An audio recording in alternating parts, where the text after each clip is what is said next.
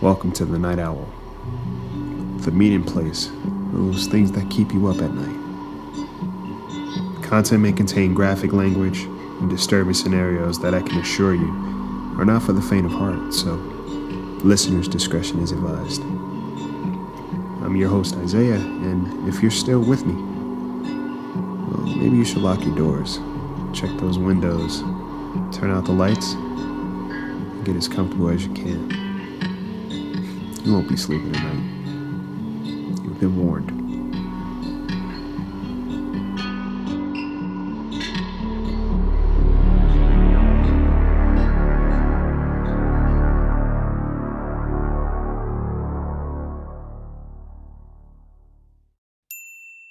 Welcome to the Night Owl. If this is your first time, then welcome. If you're a frequent visitor, it's good to have you back. Every place you go has some history, but sometimes the people in it are stories all on their own. Lock your doors, check your windows, and get comfortable. You won't be sleeping tonight. I give you tall order.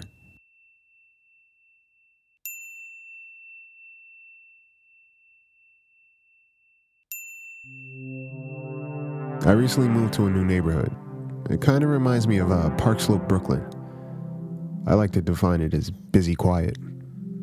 You have your families going on about their days, kids rushing to school, people out to work during the morning rush. But then there are some neat, quiet pockets of this neighborhood that you can steal away to and easily fall in love with.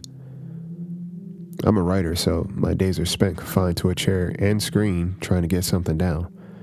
Some days are more successful than others, but as far as space, I don't know. Never had much of a preference.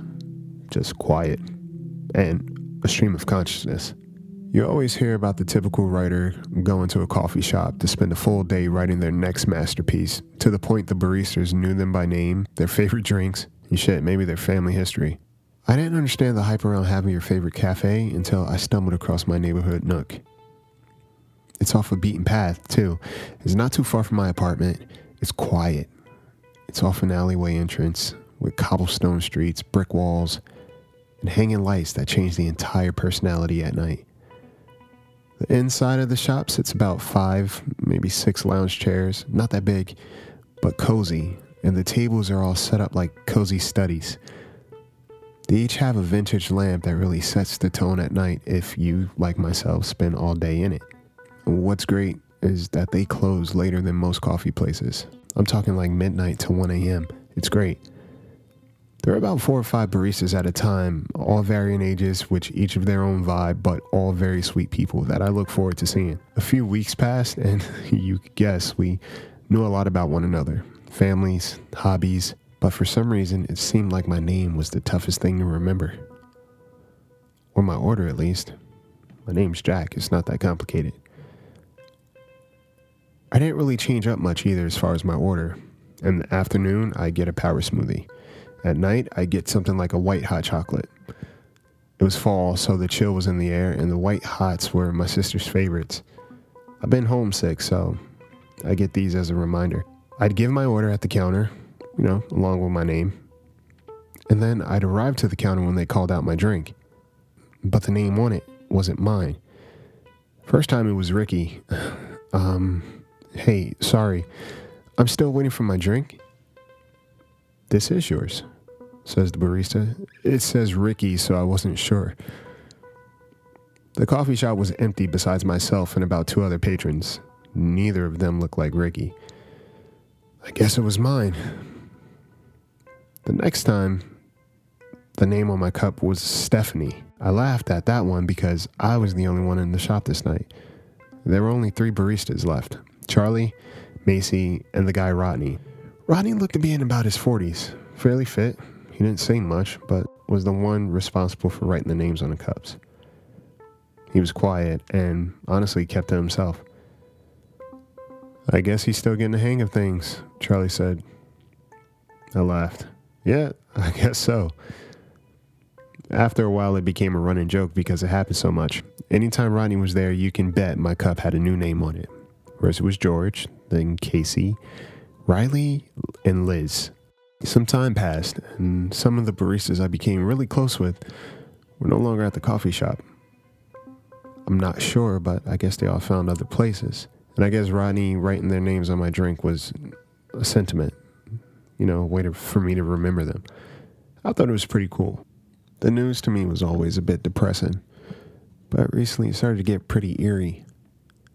There was a list of missing persons in or around my neighborhood. There was a George, a Liz, Casey, and even a Richie.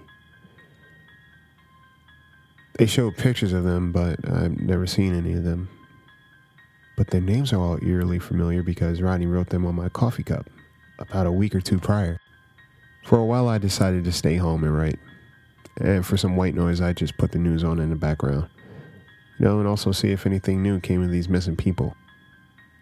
As morbid as it sounds, I had a thought that maybe it'd help me flesh out some plot points. Until I was writing and heard the names of Charles and Macy. I turned to the TV to see the faces of the people I knew. The people I care about, honestly. And it really hit close to home. They couldn't be found and were last seen leaving for work at the coffee shop. And that was it. I knew it struck a chord with me, so I didn't go out much for a couple of days at all. Hell, I don't even think I wrote much. A few days passed and I needed to get out of the house, so I finally made my way back to my favorite coffee shop. There was just Rodney there and some new person. I ordered my drink and I sat down. A couple minutes passed and I heard my name called. I was shocked, honestly. Rodney handed me my drink and it had my name on it. I laughed at first, but then I jokingly asked, "What's the occasion?" Rodney just smiled and said, "Just making sure I got it right."